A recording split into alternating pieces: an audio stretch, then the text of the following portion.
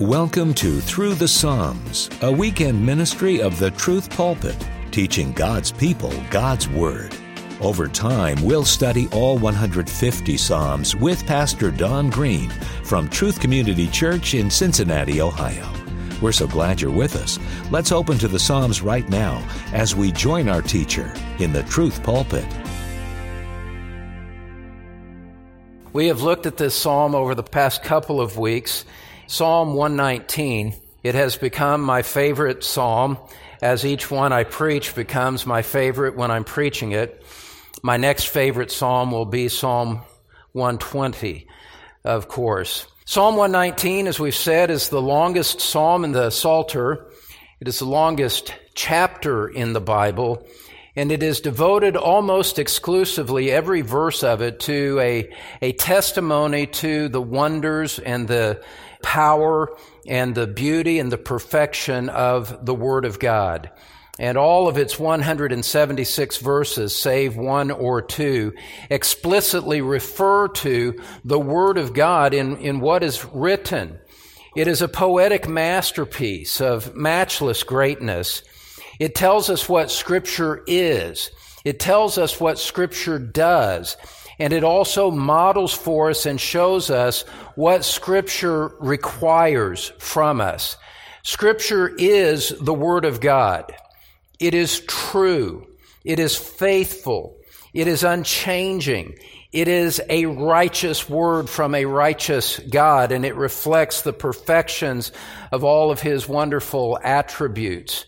And so Scripture is something high and exalted, to which we give our deepest and most profound respect and belief and obedience. Scripture does things because it comes from a powerful God. It does powerful things in the hearts of those who believe. And we covered this last week. What does Scripture do? Well, we looked at 5 themes. It comforts us in our affliction, in heartache and in difficulty. Scripture is able to comfort us by the sheer power that it has. It stimulates in us a desire for understanding. You saw that from the passage that we read for our Scripture reading just a few moments ago. The heart of the Ethiopian eunuch was burning to understand. He wanted to understand what he was reading from the prophet Isaiah. And the Lord sent Philip to explain it to him and opened his heart so that he could believe. And reading Scripture and understanding that there's something there that we're missing, something there that we need more of, opens our desires to understand it more. And so it stimulates our desire for understanding. A true faith-based reading of Scripture also stimulates us to want to obey. If this is the Word of God, if this is the living Word of God, and if this is the Word by which we will one day give an account of ourselves, then it should stimulate in the believing heart a desire to obey it, to honor it. And we'll see more of that in just a few moments. But Scripture creates in us desires for obedience. And along with that, when we disobey, it convicts us, and it points out to us the need for repentance. And so all of those things are wrapped up in a believing response to Scripture. The believer, the true Christian, turns to Scripture for comfort, turns to Scripture for understanding, turns to Scripture in order that he might or she might obey, turns to Scripture in times of repentance and looks for that comfort of the promises of the Lord's forgiveness based on the shed blood of Christ. What you should be seeing is the high and lofty position and the wonderful way that Scripture comes alongside us in life and reveals Christ to us. And in all of those things, all of those past 9 points that I've summarized so quickly, all of those bring us to a climax that Scripture brings us joy. There is joy in the Word of God. There is joy in reading it. There is joy in studying it. There is joy in understanding it. There is joy in proclaiming it.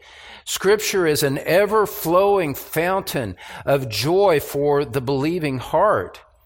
And so as we step back from that, there's just a couple of things that I want to say by way of introduction and closing up the introduction. I am not in a hurry to leave Psalm 119.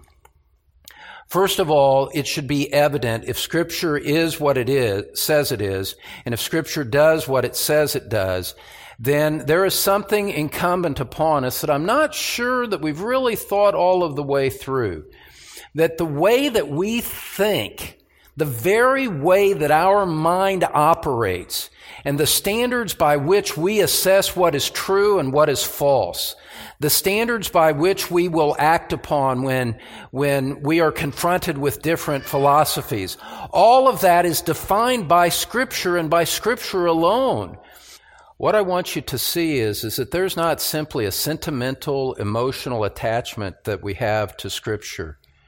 If you believe Scripture and if you are a born-again Christian, then your mind is taken captive by the Word of God. What you give to God, what you give to Christ in response to this great Word of His, is you give it all of your heart, all of your soul, all of your strength, and all of your mind. And you actively, consciously conform your thinking so that it is in compliance with what God has said in His Word. This is not optional. This is not optional. We think of obedience sometimes in just purely external forms, but the greater challenge, the greater battle, the greater source of searching out your heart and mind is whether you conform your mind to Scripture or not. Whether this drives the way that you think and whether this defines your heart so that the way that you think and respond to life is defined by the very Word of God. There's a little humorous thing in my past that I stumbled into many, many years ago, that I was making this point to a coworker who is also a Christian. I've probably told this story before, but it's okay, I'll tell it again. I was standing in his office, and I had both of my hands in my pocket, which seems like a pretty innocuous thing, and how could that have anything to do with what we're talking about here today? And I was making the point in my outspoken, somewhat maybe arrogant way in those days, and I said that we ought to have a biblical reason for everything that we are doing at any given moment. We ought to be able to articulate a biblical reason for anything that we're doing at any given moment. That's how much Scripture should saturate our minds, how much we should be submitted to the Word of God and conscious of our obligation to God's Word. So I'm standing there with my hands in my pocket. And he thought he would mock me. He said, "Okay, Don, why do you have your hands in your pocket?" And I said, "Well, isn't it obvious? I don't want my left hand to know what my right hand is doing." That just occurred to me in the spur of the moment there. I've stayed with that story ever since. But it's a humorous way to impress upon us here this morning how much the Word of God should be informing everything that we do. There is no such thing as a Christian who only thinks about the Word of God on Sunday and is just dead to it the rest of the week. That's a contradiction in terms. When God saves you, He plants His Holy Spirit within you. And the Spirit of God stimulates your mind with a desire for the Word of God and is actively shaping you to desire it and to conform your thinking to the Word of God. And so there is no place in any part of our lives where we would consciously and intentionally say, "I don't care what the Word of God says. I don't care what the Bible says about psychology or about sexual sin. I don't care what the Bible says about this or that other issue." That is utterly foreign to a true Christian mindset, beloved. And it's utterly foreign, and it could be no other way because of this. Scripture is the Word of God. Scripture does things to it and to us. And therefore we are under its wonderful umbrella so that all of life falls under the canopy of the precious Word of God. And yeah, that's a challenge, and it's a lifelong process to bring our thoughts captive to obedience to Christ. But what I want you to see is that this is the way that it is to be. And because of that, and because Scripture is what it is, because Scripture is the Word of God, what we do individually and what we do corporately and what any man who's worth his salt in the pulpit does is he asserts the Word of God, he proclaims the Word of God, and listen to me, he defends the Word of God. And when the Word of God is under attack, the man of God, the woman of God steps up to resist and say, no, I don't agree with that. I resist that. That is not true of Scripture. It is true. It is accurate in matters that it affirms. Whether it's history or doctrine or whatever it may be, the Bible is to be believed because it is the Word of God. And so we have this high view of Scripture that is not simply academic or theoretical to us. It owns our allegiances. It owns the way that we think and the way that we live, and we commit ourselves to that, and we give our lives to that individually and as a church. That is the only proper way to respond to the Word of God. And so it's what Scripture is and what Scripture does evokes that in us. And so that brings us to our final area of consideration, Psalm 119, with all of those things said. Today's message is about what Scripture requires. What Scripture requires. If it is the living Word of God, and it is, if it does these things, these beneficial things in our hearts, then isn't it obvious that Scripture would require something from us? Scripture is not like any other book. It comes to us and it asserts authority over us. Scripture comes and demands a response from us. And if Scripture is what it is and Scripture does what it does, then that requires a response from us. Beloved, it requires a response from you. We cannot evade this or avoid it, and the believing heart does not even want to do that. But if this book is the high and lofty thing that it presents itself to be, we can't ignore it. We must come under its rule, under its authority, and respond to it in an appropriate way. And just as we've done in the past 2 messages, I'm going to give you a 5-part response to it here, so that there's a total, when the series is all said and done, 3 main points with 15 subpoints that give us a fairly comprehensive way of the way that we should think and respond to the Word of God. If Scripture is what it says it is and does what it says it does, then what do we do in response? Number 1, we do this. We obey it. We obey it. And we see that laid out for us from Psalm 119. Throughout this psalm, the psalmist is expressing his commitment to keep the Word of God. Look at the first 4 verses of Psalm 119 with me. And this is the opening to the psalm. This is the entrance way into all of the other riches of the psalm and the riches of God's Word. The entrance way is through a faith-based obedience. And so we see this right from the beginning. Verse 1. How blessed are those whose way is blameless, who walk in the law of the Lord. How blessed are those who observe His testimonies, who seek Him with all their heart. They also do no unrighteousness. They walk in His ways. You have ordained your precepts that we should keep them diligently. Notice these words for obedience and a lifestyle pattern of responding to the Word of God. Verse 1, those whose way is blameless, those who walk in the law of the Lord. You know, these metaphors of expressing a pattern of life. Look at verse 2. They observe His testimonies.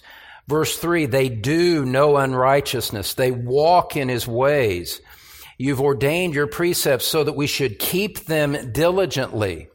Right from the very beginning of Psalm 119, the psalmist is expressing a commitment to obey the Word of God and is expressing obedience as the fundamental response to the Word of God. There's a sense in which everything else flows from that. And so what does it mean to keep the Word? Well, let me just give a little summary for you. To keep the Word has the idea of giving your careful attention to it. You're giving careful attention to it. And as you learn your obligations from God's Word, you do them carefully. You are learning not simply for mental exercise.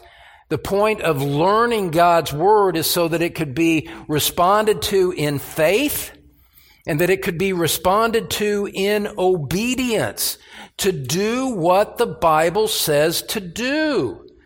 Now listen, I understand that in our current environment and the way that things have been conditioned over the past few decades is that as soon as someone hears this, there is inevitably an objection. Well, that sounds like legalism to me, as if obedience was somehow a bad thing. Well, listen, if you think obedience is a bad thing, there is something bad going on, but it's not the concept of obedience. What's bad is your theology. What's bad is to think that an emphasis on obedience to Scripture is somehow inconsistent with a call to faith in Christ. We cannot save ourselves by our obedience. But friends, God saves you in His grace. God puts His Spirit in you so that you would be enabled to obey and to respond to the precepts of Scripture. And you should never divorce the two in their minds as if there is faith and then there is obedience and never the twain shall meet. No, that's not biblical thinking at all. What we're talking about here in obedience is the faith-based response to the living Scriptures that conforms our lives to what it says. And listen, to the true believer who has felt the weight of sin and has been saved and delivered from that and has new life coursing through his veins, the call to obedience is not an irksome thing. The call to obedience is not something to be resisted. The true believer says, well, yes, of course. I came to Christ to be delivered from sin because I want my life now to be pleasing to God. And so tell me how I can be pleasing to Him. Tell me what He wants so that I can do it. That's the heart of a true believer. And a true believer is not interested in a kind of teaching and a kind of theology that says you can live whatever way you want to now that you've become a Christian because it's all covered by grace. The true Christian responds to that and says, listen, grace saved me in order to enable me to obey. Grace saved me, yes, to deliver me from the penalty of my sin. Grace saved me in order to take me to heaven. But it did more than that. Grace comes to enable me to live a life that is to the glory of God while I am left here on earth. And the true Christian embraces that. And so grace does not exempt you from obedience. It is given to help you obey. And you can see that expressed in Psalm 119 in multiple verses. In addition to what we've already looked at, look at verse 55. Psalm 119, verse 55.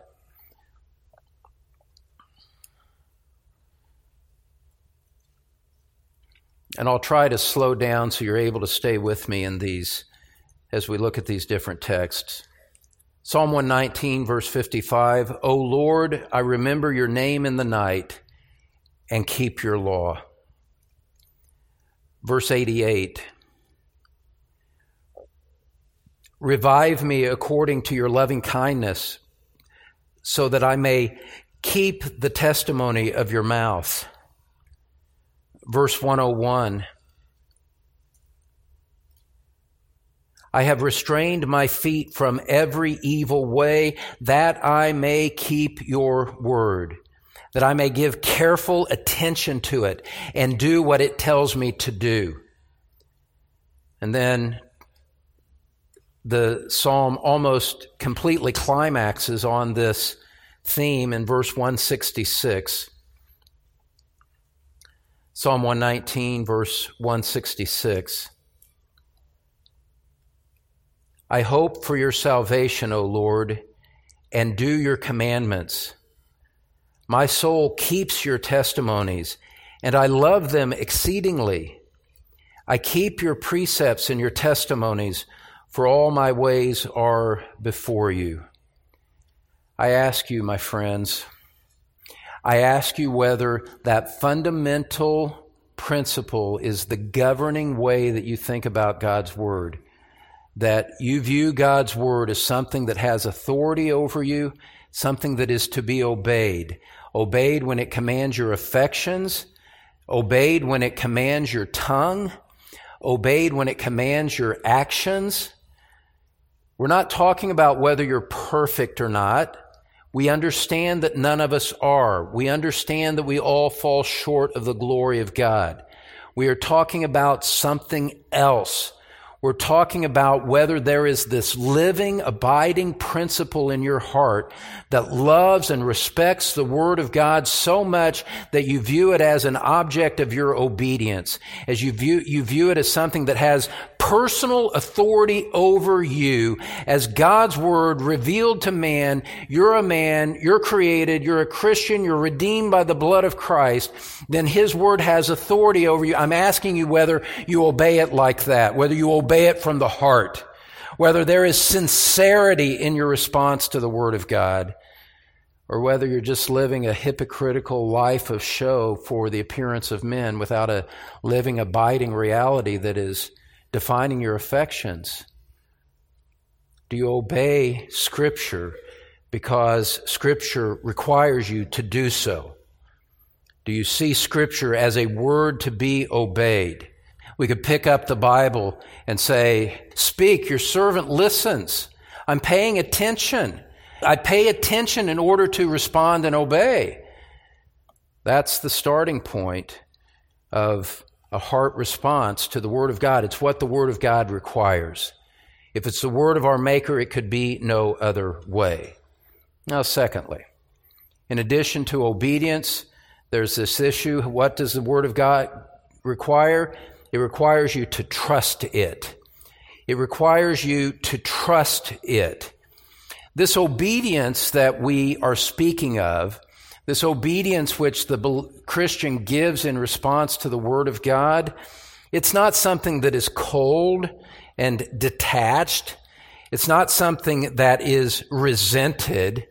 No, we come to this Word of God knowing that it is true and it is righteous and it is unchanging and it is a source of joy. We come to the Word of God and we have something in response to that.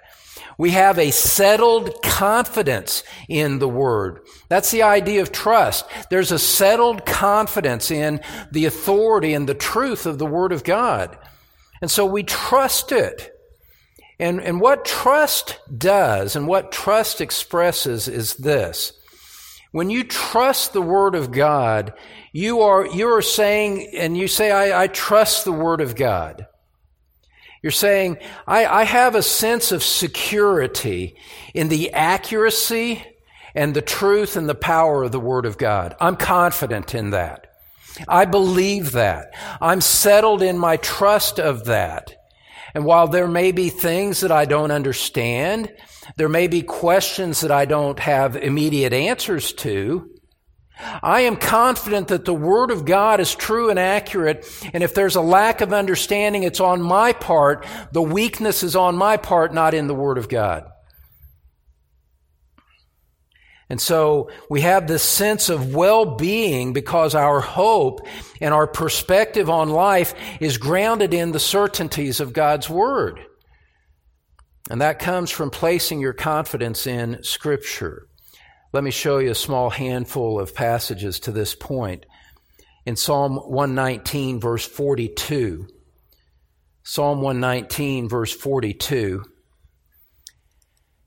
And I suppose I should say, as you're turning there, if you're just joining us, that we're approaching this psalm thematically rather than verse by verse.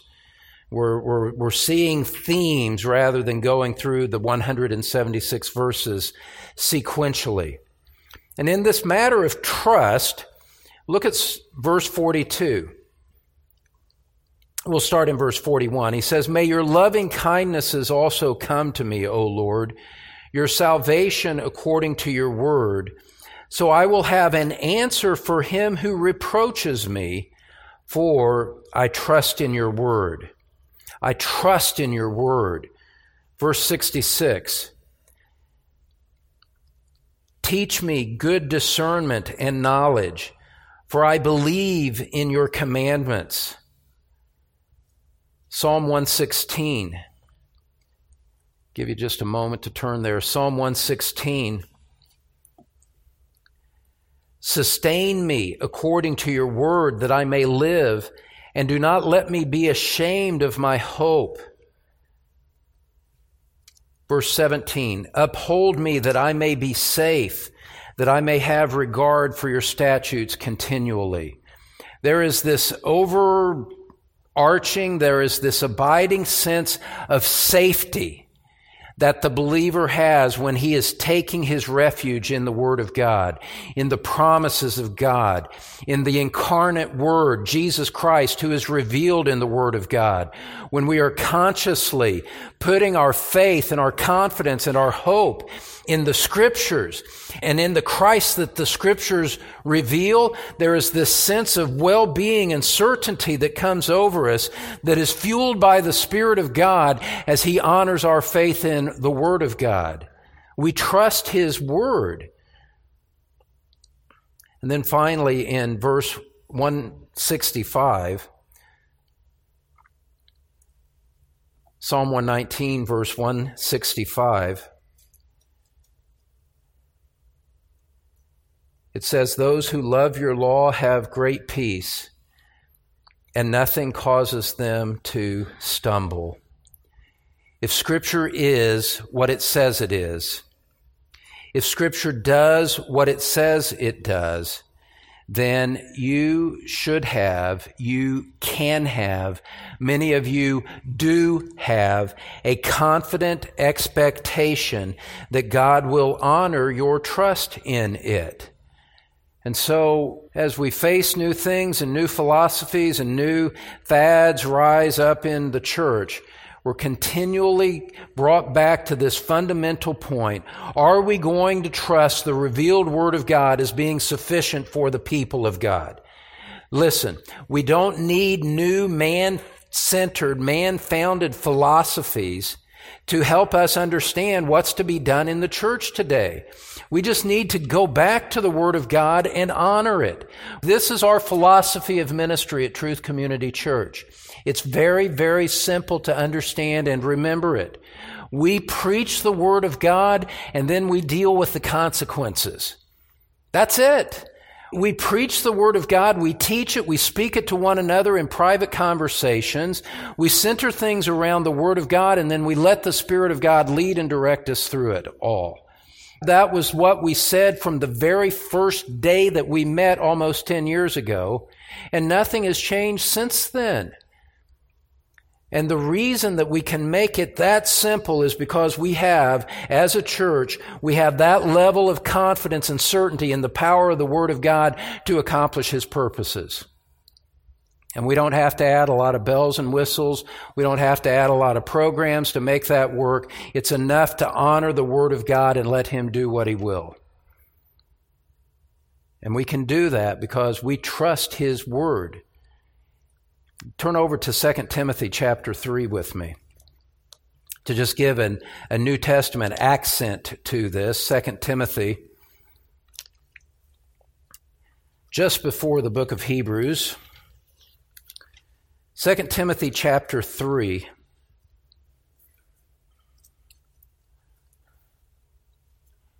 Oh, there's so much to say about this. You see Paul expressing this to his young disciple Timothy as Paul is about to depart this earth and enter into his eternal reward. His parting instruction to Timothy is this, beginning in verse 14. You, however, continue in the things that you have learned and become convinced of, knowing from whom you have learned them. Timothy, you've learned these things and you've come to convictions about them. Don't abandon the convictions. Trust the Word of God and stay in it. And he says in verse 15, from childhood you have known the sacred writings which are able to give you the wisdom that leads to salvation through faith which is in Christ Jesus. The Word of God is sufficient to lead a lost sinner to saving faith in Christ. The Word of God, the four corners of the 66 books of the Bible, is the Word that we preach. And Scripture says that faith comes from hearing, and hearing by the Word of Christ, Romans 10. And so we preach the Word because we understand that God uses His Word to open hearts to believe in Christ. That's why we emphasize it. The salvation of souls is central to the Great Commission, go and make disciples. Well, the way that you make disciples is by teaching them the Word of God, not entertaining them with all kinds of silly things from the platform. Not as one church has done recently, multiple churches actually, by turning your auditorium into a rodeo and bringing in wild horses and trying to make some kind of weird statement of illustration by what you have going on in the platform. Listen, churches do that. Pastors do that because they do not actually trust the Word of God in the end. And they think that they have to put on a show in order to get people to respond to the Word of God. That's not true. That's not true. And it's an exposing of a false philosophy of ministry, if not a false teacher himself. Scripture is enough. And I can't imagine being in ministry with any other motive or reason to exist. And so it goes on. Verse 15 says it's enough to lead the unsaved to Christ. Verses 16 and 17, it's enough to guide the Christian in his daily life.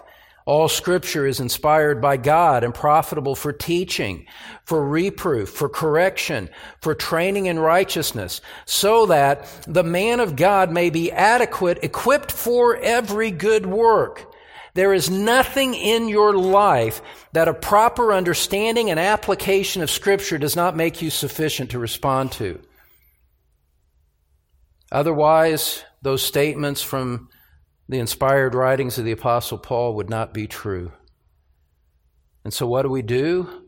What do we do in response to that? We trust it. And as we're going to see at the end of today's message, we preach it. Chapter 4, verse 1, 2 Timothy. I solemnly charge you in the presence of God and of Christ Jesus, who is to judge the living and the dead, and by His appearing in His kingdom.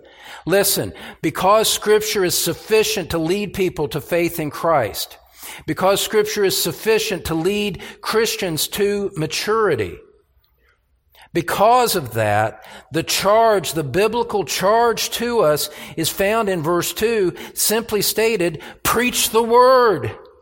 Preach the Word. Because Scripture is what it is, because Scripture does what it does, preach the Word. And part of the way that you manifest your trust in Scripture is that you proclaim it and you put your wholehearted confidence in the fact that you believe God will honor His Word in your heart and in your life. Well, thirdly, Psalm 119 teaches us to obey the Word of God, teaches us to trust the Word of God. It requires that response from us. You see that you start to see that it's laying a claim on the whole man. It's laying a claim on everything that you are, everything that you love, everything that you think. It's laying a claim on every motion of your heart. It's incredible. Number 3, what do we do in response to it? We love it. We love it. As we understand what Scripture is, and what Scripture does, we come to love it. We have an inner affection for it. Our heart yearns after it. Our heart appreciates it. Our heart views it as our bosom friend, the Word of God is. And so we have this inner affection for it, and we love it. And Psalm 119 is filled with these kinds of responses to the Word of God. Look at verse 11 with me. Actually, let's just go to verse 9.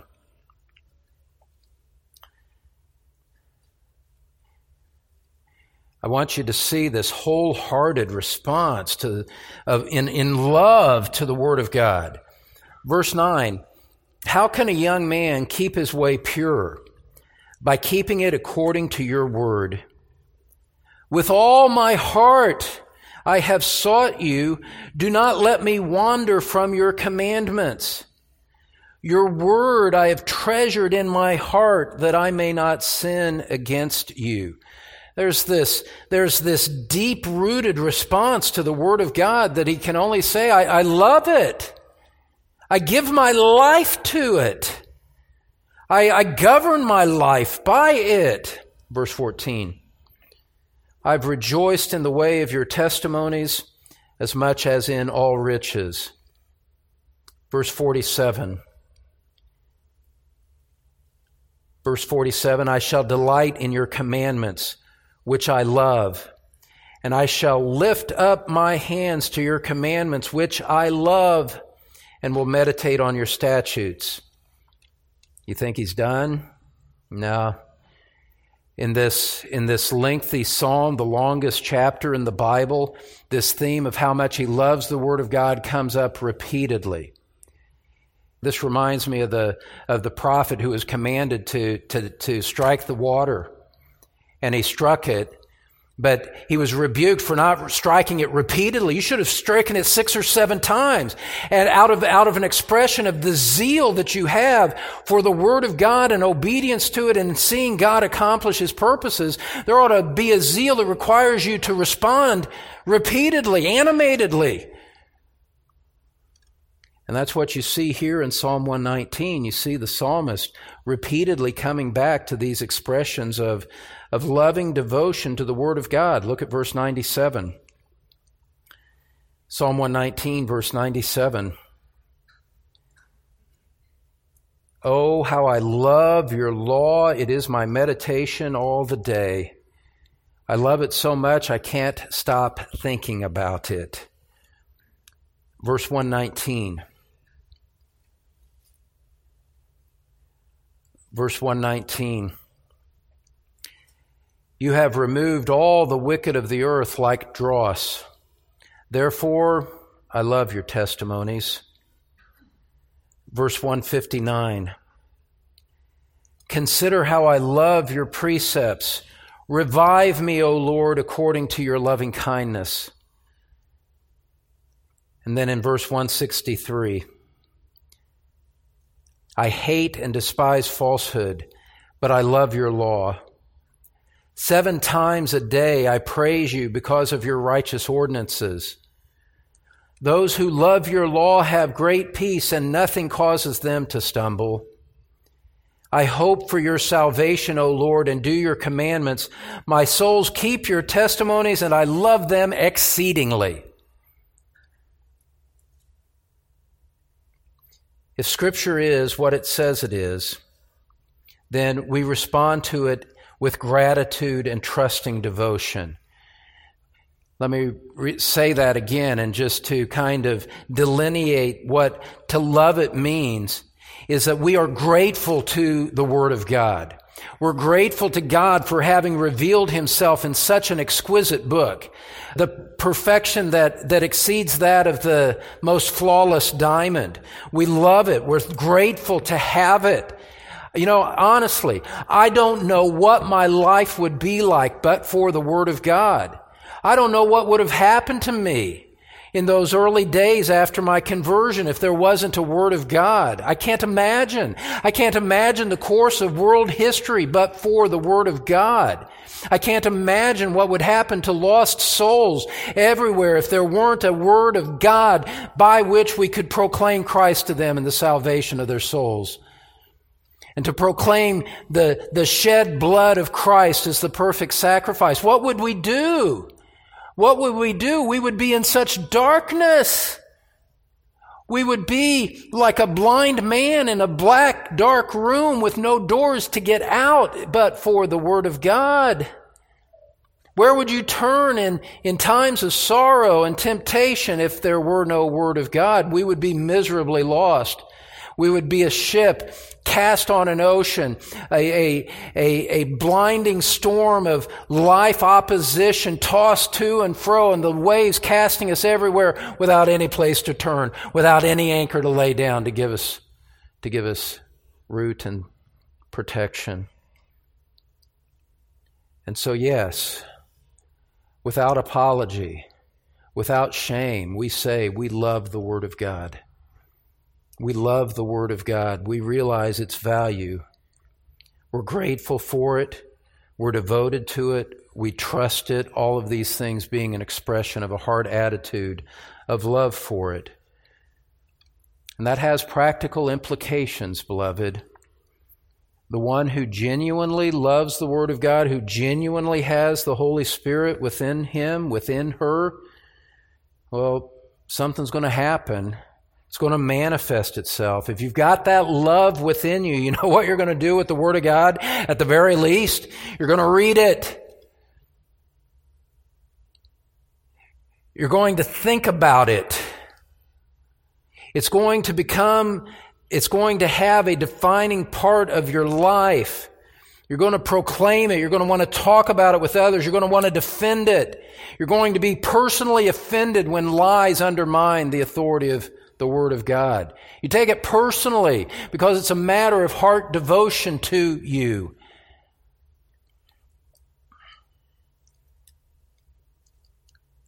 And so much so that Martin Luther could say this, "Let goods and kindred go. This mortal life also. The body they may kill. God's truth abideth still. His kingdom is forever. I can lose my goods. I can lose my family. I can lose my life. But God's truth abideth still, and that is the source of my courage, confidence, and conviction as I go forward in life. Sold out, abandoned to what Scripture is and what Scripture does." This is the testimony of Christians throughout the ages. In the very earliest days of the churches, before the canon had been finalized, and there were persecutions against the church, and there were few manuscripts of the books of the Bible that were available. And authorities would come and knock on the doors and say, "Do you have the Word of God here?" Because they wanted to take it and burn it in an effort to destroy and stamp out the Word of God and the movement that it had engendered as people were proclaiming the faithful gospel of Jesus Christ. Well, people had to make decisions. And one of the ways that we know we got the right Bible these days is the fact that when people were challenged, they would hand over writings that were not inspired by God. They would hand over writings by some of the early church fathers, perhaps. They would give those over, and the authorities could take those away and burn them. But they would not hand over the actual Word of God. They would not hand over the books of the Bible itself. And they would not betray God by caving to that demand of the authorities. And they put their lives on the line out of devotion, out of love for the Word of God. This is what it does. This is what it inspires in us. This is how we respond to it. We give our life to this Word. We give our loyalties. We give our abilities. We give our resources, all in an effort to proclaim, assert, defend, and hold up this marvelous Word from God. And as a pastor of this church, I'm grateful to have so many of you who embrace the Word of God like that stand alongside what our church stands for. Give of your time, give of your resources, give of your love to the people who are around us. I'm grateful for that. That's the mark of true believers. And my friend, if this kind of affection for the Word of God is utterly foreign to your thinking, whatever you've thought about whether you're a Christian in the past or not, you need to go to God and ask Him to sort out the disturbing lack of affection for His Word that you find in your heart, the stunning indifference that you have to His heart. I ask you, you're all in here, I ask you, how could you be indifferent to a word like this? How could that which Christians through the ages have loved and defended and given their blood for, how could it be a matter of no consequence to you and you still be a Christian? That doesn't compute. That's not possible. It's not possible for somebody to be a Christian and not have a developing love for the Word of God. That's not possible. And so you may say, Jesus, Lord, Lord, with your lips, but if you know in your heart of hearts that what we're talking about here is foreign to your experience, you need to humble yourself before Christ and say, do something in my miserable soul. How is it that I am cold and indifferent and even disdainful of the Word of God? Doesn't matter that you've grown up in a Christian home. Doesn't matter that you've been homeschooled. Doesn't matter that you show up. If you're just going through the motions externally, none of that matters. Because the Word of God, what Scripture requires is a love for it.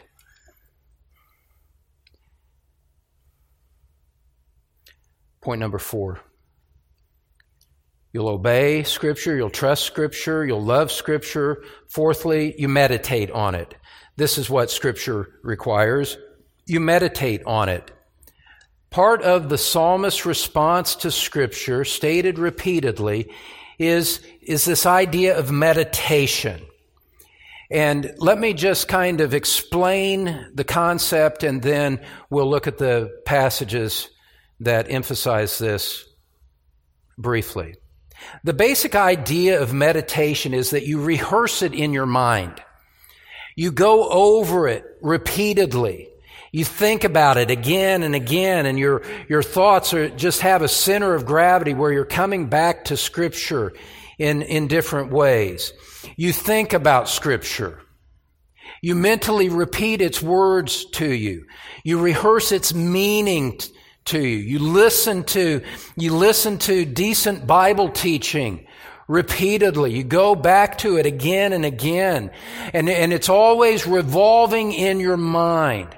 Like an ever-spinning globe, the Word of God is moving in your heart, moving in your mind, becoming the force of gravity that draws you back to it again and again and again. Now listen, this may be foreign to some of you. This may be foreign to thinking about in churches where the Word of God is not at the center of what they do. But let me give you a couple of illustrations that make it plain that it could be no other way. A Christian who is devoted to the Word of God, to obey it, to trust it, to love it, could have no other response but to meditate it on this repetitive way. And think about it this way. For far lesser rewards, for far lesser goals, what do athletes do? Athletes, the skilled athletes, repeatedly practice the same movements again and again and again so that they are conditioned and there is muscle memory so that they react in exactly the right way at exactly the right moment of competition. And they give years to the repetition of training so that when the day of competition comes, they are prepared for it. They are bodily, so to speak, meditating on what they do so that when the time comes, they are prepared for it. Think about concert musicians. Think about concert pianists or violinists or whatever else you want to, what other instrument strikes your fancy. How have they gotten to the stage where they can perform with such exquisite perfection, such exquisite precision when they are in a concert hall before skilled ears and the slightest mistake would be noticeable to all? It's because they have given themselves constantly to the repetition of practice in order to be able to perform at that high level. This is for earthly things that are going to pass away. Beloved, do you see that if the Word of God is what it says it is, and it does what it says it does, how much higher of an elevated claim on the affections and motions it has on our minds and on our hearts? The casual approach that can take it or leave it, the casual approach that comes to Sunday morning and says, honey, where's my Bible? Or, you find it and you go, blowing the dust off of it. I don't understand that. In the heart of a true Christian has the Word of God as the center of his life, and he wants to repeatedly go back to it.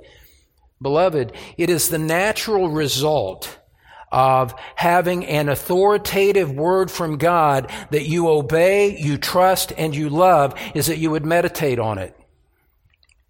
Couldn't be any other way.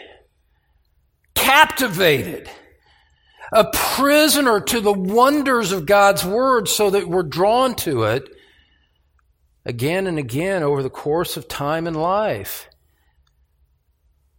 Look at verse 15 with me, Psalm 119, verse 15.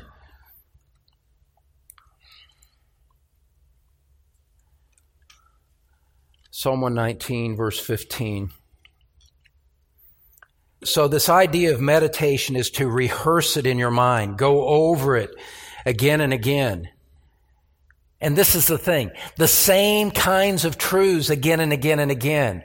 You don't hear one message, grasp it, and never think about it again. You don't read one verse, grasp it, and never think about it again.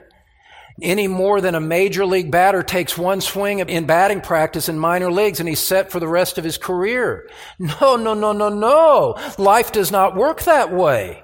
We understand all of that intuitively. What I'm trying to help you see is that principle applies and operates in a far greater way in the spiritual realm when it comes to the precious Word of God. Verse 15. I'll meditate on your precepts and regard your ways. Verse 23, even though princes sit and talk against me, your servant meditates on your statutes. Verse 27, make me understand the way of your precepts, so I will meditate on your wonders. Verse 48, I shall lift up my hands to your commandments, which I love, and I will meditate on your statutes. Verse 78, may the arrogant be ashamed, for they subvert me with a lie, but I shall meditate on your precepts. Verse 97, oh, how I love your law. It is my meditation all the day. Verse 99, I have more insight than all my teachers, for your testimonies are my meditation. Verse 148, my eyes anticipate the night watches that I may meditate on your word, the silent times where there are no distractions and being able to do so. Now look, I understand I'm especially sympathetic to young moms as we talk about it like this. I understand that there's very little time for you to sit down and have an extended reading of God's Word, certainly on a daily basis. But there are other ways to compensate with what you put on the walls of your house, what's playing over your speakers as you're in God's Word. That as you're caring for your little ones, you can sing hymns to them and communicate to them from their infancy the treasure that is in God's Word. There's a lot of ways to do this. And I realize that the nature of life for most of you is such as that you're dealing with a constant bombardment of distractions. The Lord is merciful. The Lord is gracious. The Lord understands that.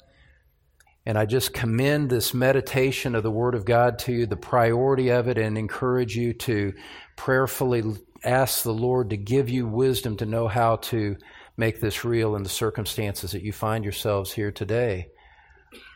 Those of us that have a little bit more time, a little less fewer immediate demanding demands on our time, I'll leave it to you as well. You see, our hearts gravitate toward the things that we love. And so you memorize Scripture, you go over doctrines and messages often. The idea of one and done is just not your approach, because you want to meditate on the Word of God. You never get tired of thinking of it because you see what an inexhaustible, infinitely worthy treasure it is. And you can never plumb the depths of it. And so the psalmist is expressing here, in his meditation, he's expressing an intimate part of his emotional life. This is my supreme priority. This is what I long for. I long to be in the place where I can think about it and treasure it and muse it in my mind. His mind, his devotions, his desire is wrapped around the Word of God. It's not unfair for me to ask you whether that is somehow true of you or not. Because what Scripture is and what Scripture does could require no less. Well, fifthly and finally,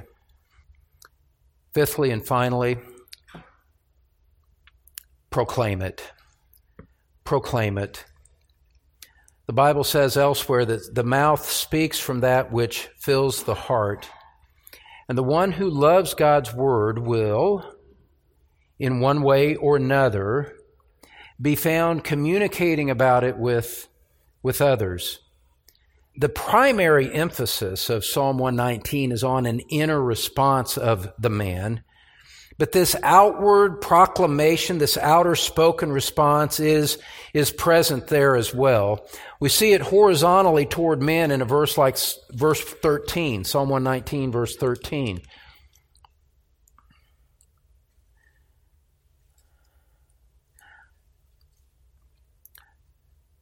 With my lips I have told of all the ordinances of your mouth. I have spoken what I understand about the word to others. In other words, verse 46. I love this verse. I will also speak of your testimonies before kings and shall not be ashamed.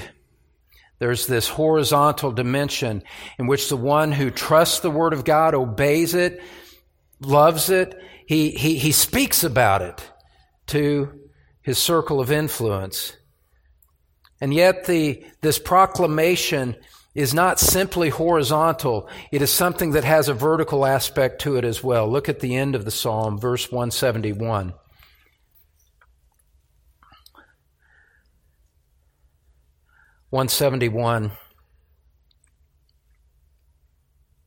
Let my lips utter praise, for you teach me your statutes.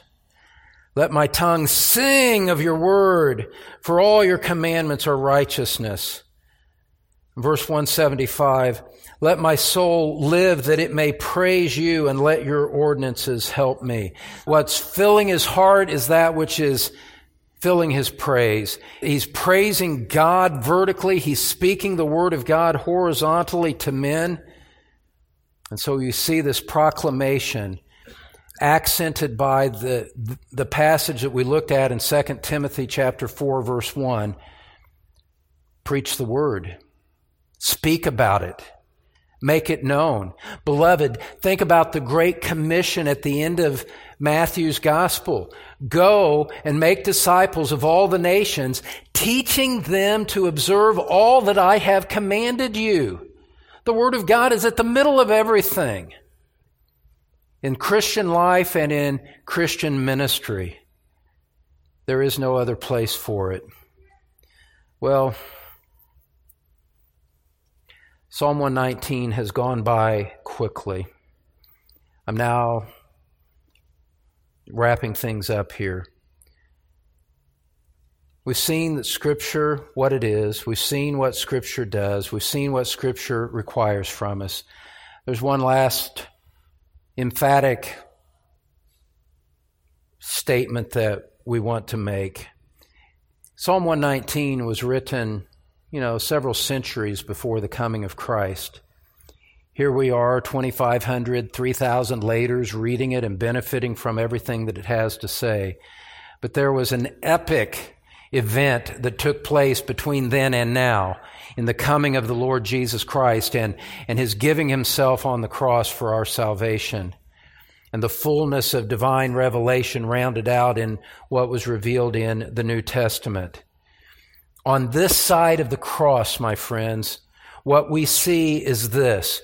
We see a great, great, great, great climax of the written Word of God, because we see that it points us to the incarnate Word of God. Jesus said in Luke 24, it says about Jesus, I should say, that beginning with Moses and all the prophets, he explained to them the things concerning himself in all the Scriptures. Jesus said in John chapter 5, you search the Scriptures because you think that in them you have eternal life. It is these that testify about me. Scripture, in other words, points us to Christ as the great climax of it all. Look at Hebrews chapter 1. I can't resist making this point here.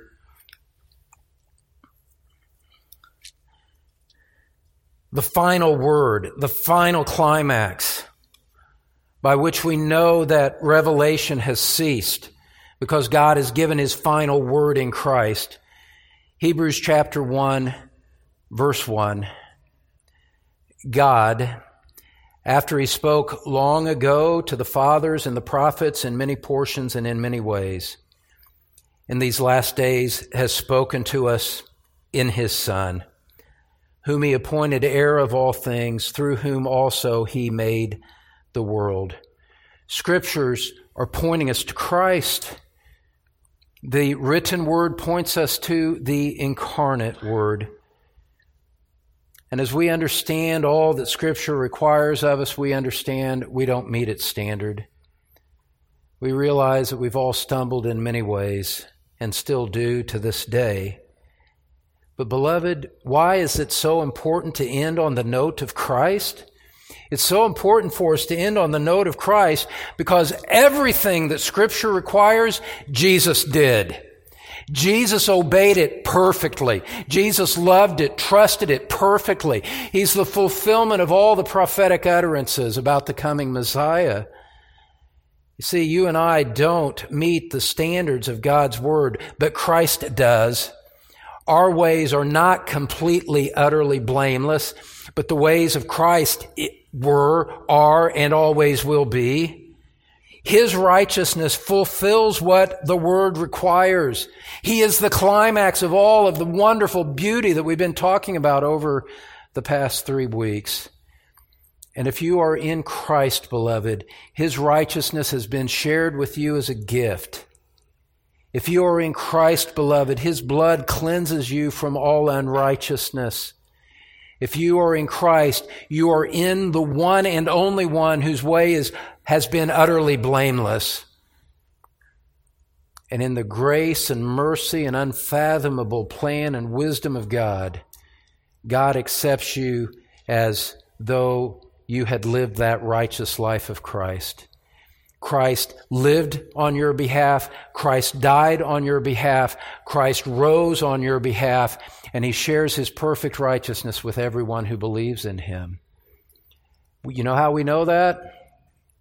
It's because the Word tells us so. How precious is the Word of God, the written Word and the incarnate Word. Let's pray together. Father, it's hard to leave Psalm 119 behind. We thank You for what Scripture is. We thank You for what it does. We give ourselves over to what it requires. We pray in Jesus' name. Amen. Well, friend, thank you for joining us for Through the Psalms, a weekly ministry of the Truth Pulpit. And if you have the opportunity, we would love to invite you to join us on Sundays at 9 a.m. Eastern and Tuesdays, 7 p.m. Eastern, for our live stream from Truth Community Church in Cincinnati, Ohio. You can find the link at thetruthpulpit.com. Thanks, Don. And friend, Through the Psalms is a weekend ministry of the Truth Pulpit. Be sure to join us next week for our study as Don continues teaching God's people God's Word. This message is copyrighted by Don Green, all rights reserved.